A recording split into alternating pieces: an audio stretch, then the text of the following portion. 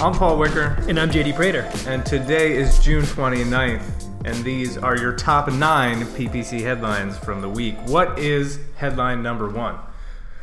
Headline number 1, 2 billion active users on Facebook now. Did you see a huge announcement that they just came out with this last week?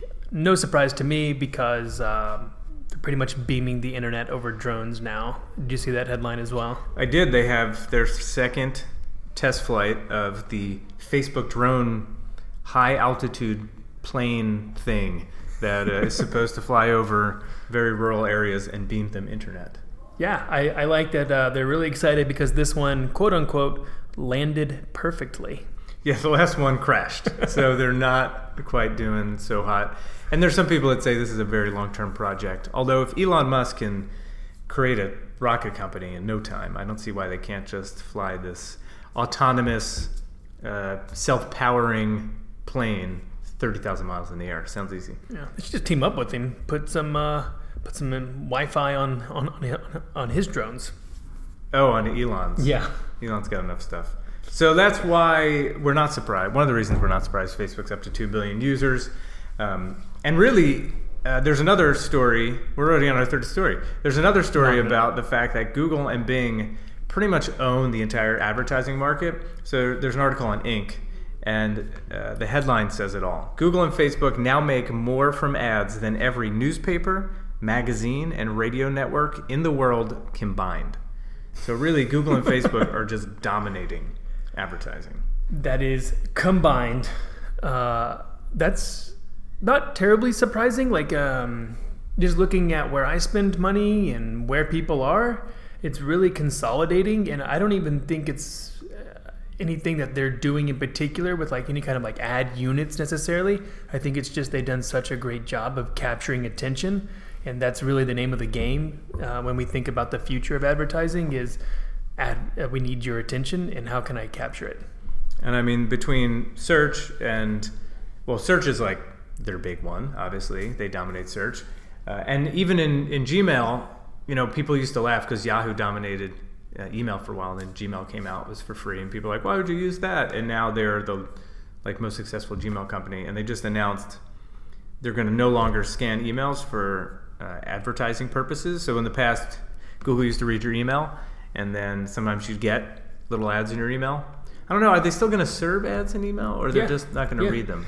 Yeah, I think from what I understand is they've already got the information. They have enough to know about you and who you are that we don't need to do this anymore. We can give you back a little bit of your privacy. But anyway, I think part of it too was they're trying to like refresh it, make it a little faster, easier to use as well. So I don't see them, from what I read, like they're not getting rid of ads, but they are going to stop scanning your emails to hopefully make Gmail that much faster and easier.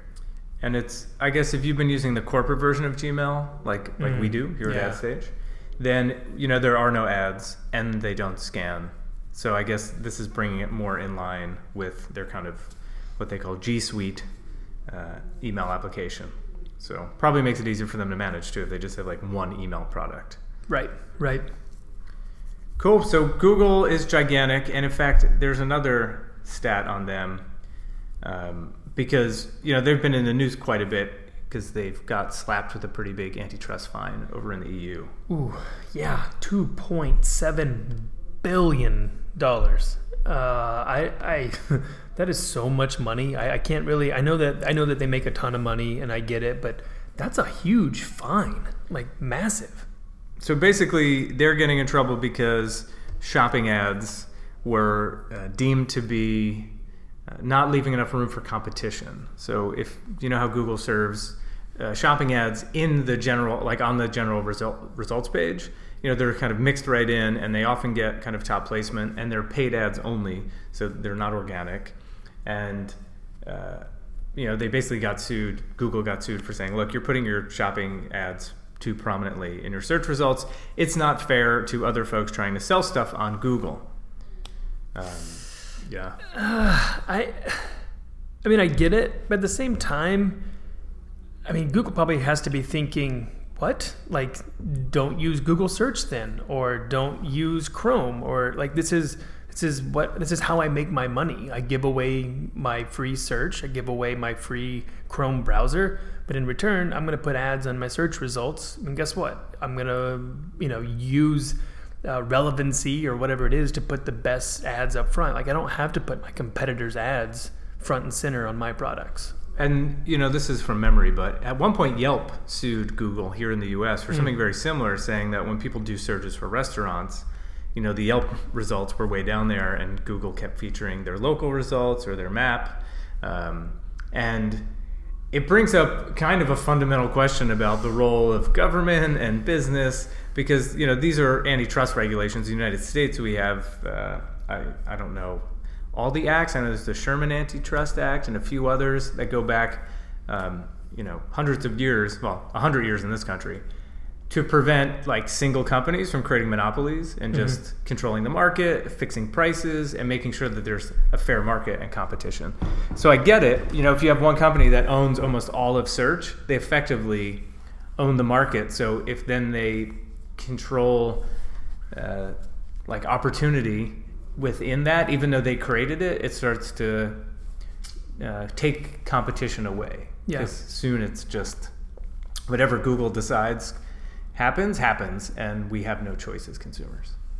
It's true. I mean, we can even go back as far as even Facebook and their algorithm, looking back a year from now when they made a lot of updates, and all of a sudden we saw a lot of fake news stuff coming up in your news feed. I mean, it's kind of the same thing, how this algorithm really controls what you see and how that can really play out outside of just money. And if you were worried about Google, don't be, because Google's parent company, Alphabet, which owns Google, even though Google is the lion's share of the revenue, it's worth $639 billion. So the fine, if you do the math, comes out to 0.42% of Google's total value. It's equivalent to fining the average American household $336. So it sounds like a lot of money, and it is. I mean, it's billions of dollars, but for Google, it's like they said, it's like if you and then that's based on making an $80,000 salary. So that's not a household here in San Francisco. You would not be able to survive. But if you have a household income of $80,000, you're getting a fine of $336, which no one likes to pay that. But it's like, it's like a parking ticket here in San Francisco. If you don't pay it on time, suddenly it's like $400. Yeah, it's pretty crazy. And last thing I wanted to see for you, it says from the EU. Do you know this fine? Does it go to the EU? And then what is the EU going to do with almost $3 billion? I think it covers Brexit. Oh, okay. So this is just we lost the UK, but we fined Google $3 billion. So Gotcha. To be real, Google is worth more than almost every country's GDP. Yeah. If you get out of probably the top 20, you'll have Google. I think at one point in an interview I did with someone, I actually looked it up, and Google would be the 16th largest country or something like that. Something outrageous. What else? So from Google, do we have anything else? I think. Yeah, we've got their VR ad. How could I forget? Yeah, so compelling. Pretty interesting. I include this one just because it's kind of like the future, right? So when we see VR, I think the market, or at least the technology, is ahead of the market in this regards, because not all of us are walking around with Oculus and cardboards on our heads, but they are testing out advertising and how to put in advertising, and I'll include this in the show notes, but you should go in and take a look. It's the most obtrusive ad I've ever seen. So they're definitely looking for developers to work on it and to test it out. So take a look, but this is maybe the future of advertising as far as VR goes. I mean, it is. I've said on this show, whether it's our headline show or the interview show, many times that I can't imagine the near future does not have us all in AR, VR nonstop.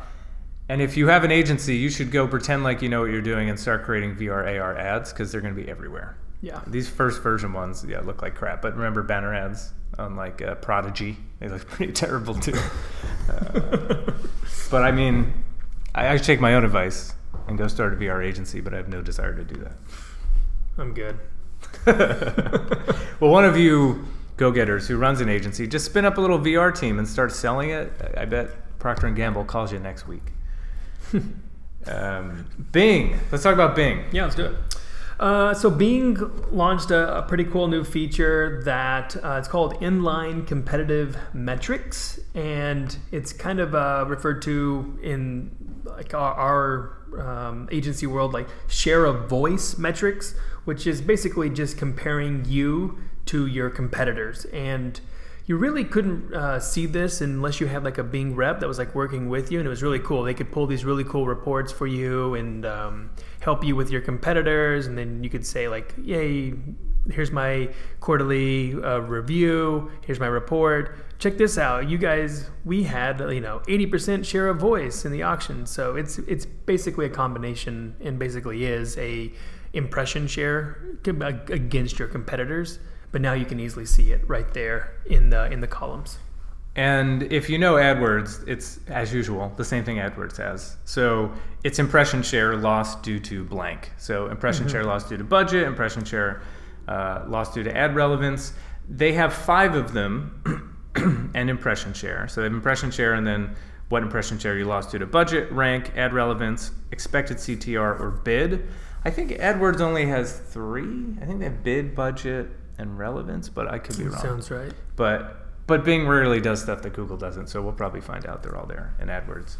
But if you've ever done, so this is really useful if you're doing budget management and you're trying to look at multiple campaigns and decide where you should be increasing and decreasing budgets. If you look at your impression share and then you look at your impression share lost due to budget, if you're not losing many impressions because you're being limited by budget, then let me do the math right. You want to make sure you have enough. Like you are losing impression share, because that means if you raise your budget, there's more to get. But if you're not losing impression share, you can raise the budget all you want and it's not going to spend any more money because you're already getting all the impressions you want. So if you do spend more money, it's probably just going to inflate CPCs more than anything. Yeah. I think the coolest one that search marketers that we're all going to love is this impression share lost to bid. I don't know how many times I've had someone, or you've always kind of like wondered in your head, like, what if I raised my impression, like what if I raised my bid 10 cents, $1, $10, whatever it is, like what's going to happen? And now you can get a really good understanding of your impression share lost to your bid. So maybe your bid's just not competitive enough, and now you can easily know that answer. So really exciting. And I can't resist looking in AdWords right now to see what the impression share metrics are called. We'll get back to that though. Yeah, get back to it. Let's go. Let me do this one more for Facebook that they did, and then we can come back to that. So Facebook also just came out with a new landing page view optimization. So before we had link clicks, and then you would go on to like maybe GA, and you would go and say, wow, like I only had 100 clicks from Facebook, but Facebook is reporting 150 clicks. Why is this so far off?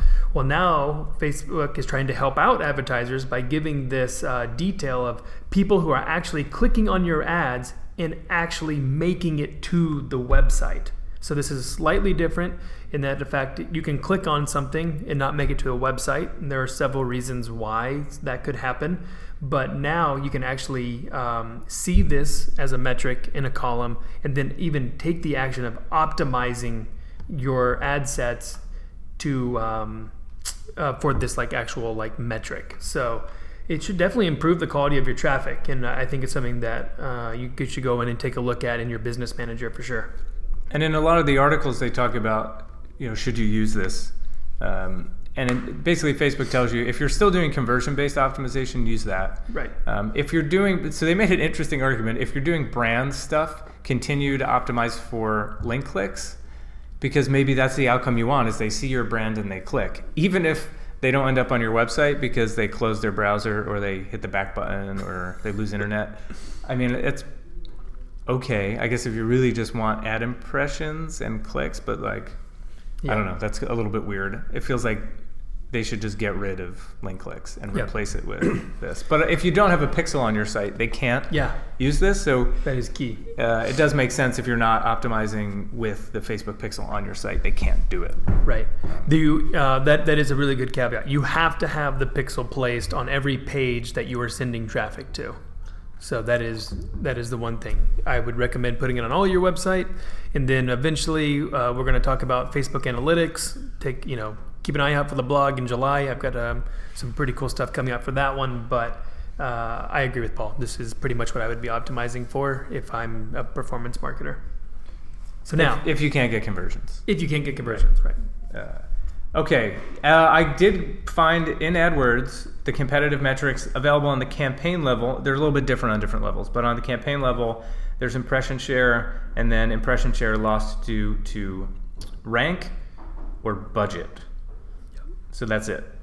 So I was almost right. I think I made up a third one. But yeah, so loss due to rank or budget is AdWords, but Bing gives you all kinds of crazy ones, like bid, which is wonderful.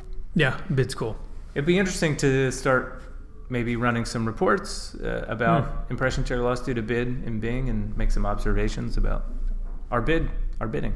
Yeah, that would be a really cool blog. Let's talk Snapchat, maybe? Yeah, let's do it.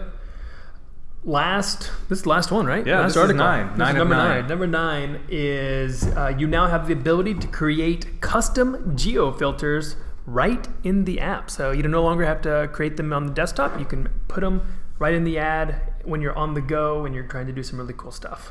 I'm creating one right now. Are you really? Yes. I'm going to try. So we talked about geofilters maybe last week because they just announced them. You used to have to use the desktop version. If you want to do a nice one, they still recommend you use the desktop version. But they want to give something to the average user who's not, doing these for promotional for ad reasons, promoting brands. They're just those crazy Snapchat people. Yeah.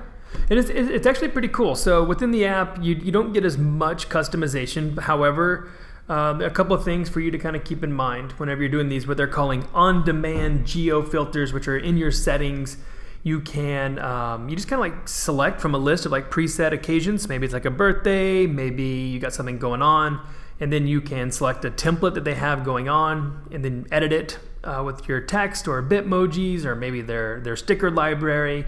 You specify the time, the location of where you want it, you define your area, and then you submit it for approval. So that approval process can take up to a day, and the best part about it is the price starts at $5.99. So super cheap to get started if you want to create your own on-demand geo-filter. $5.99? Yeah. I thought you meant $599. Oh, sorry. $5.99 for to make that clear. Well, I didn't create a geo-filter, but I did get a great snap of you reading the news while I have antlers. So that's pretty cool. That's all we got for this week. As usual, you can find more of these headlines on our SoundCloud channel. And if you have any ideas for the show or for headlines or anything, just hit us up at AdStage. Thanks.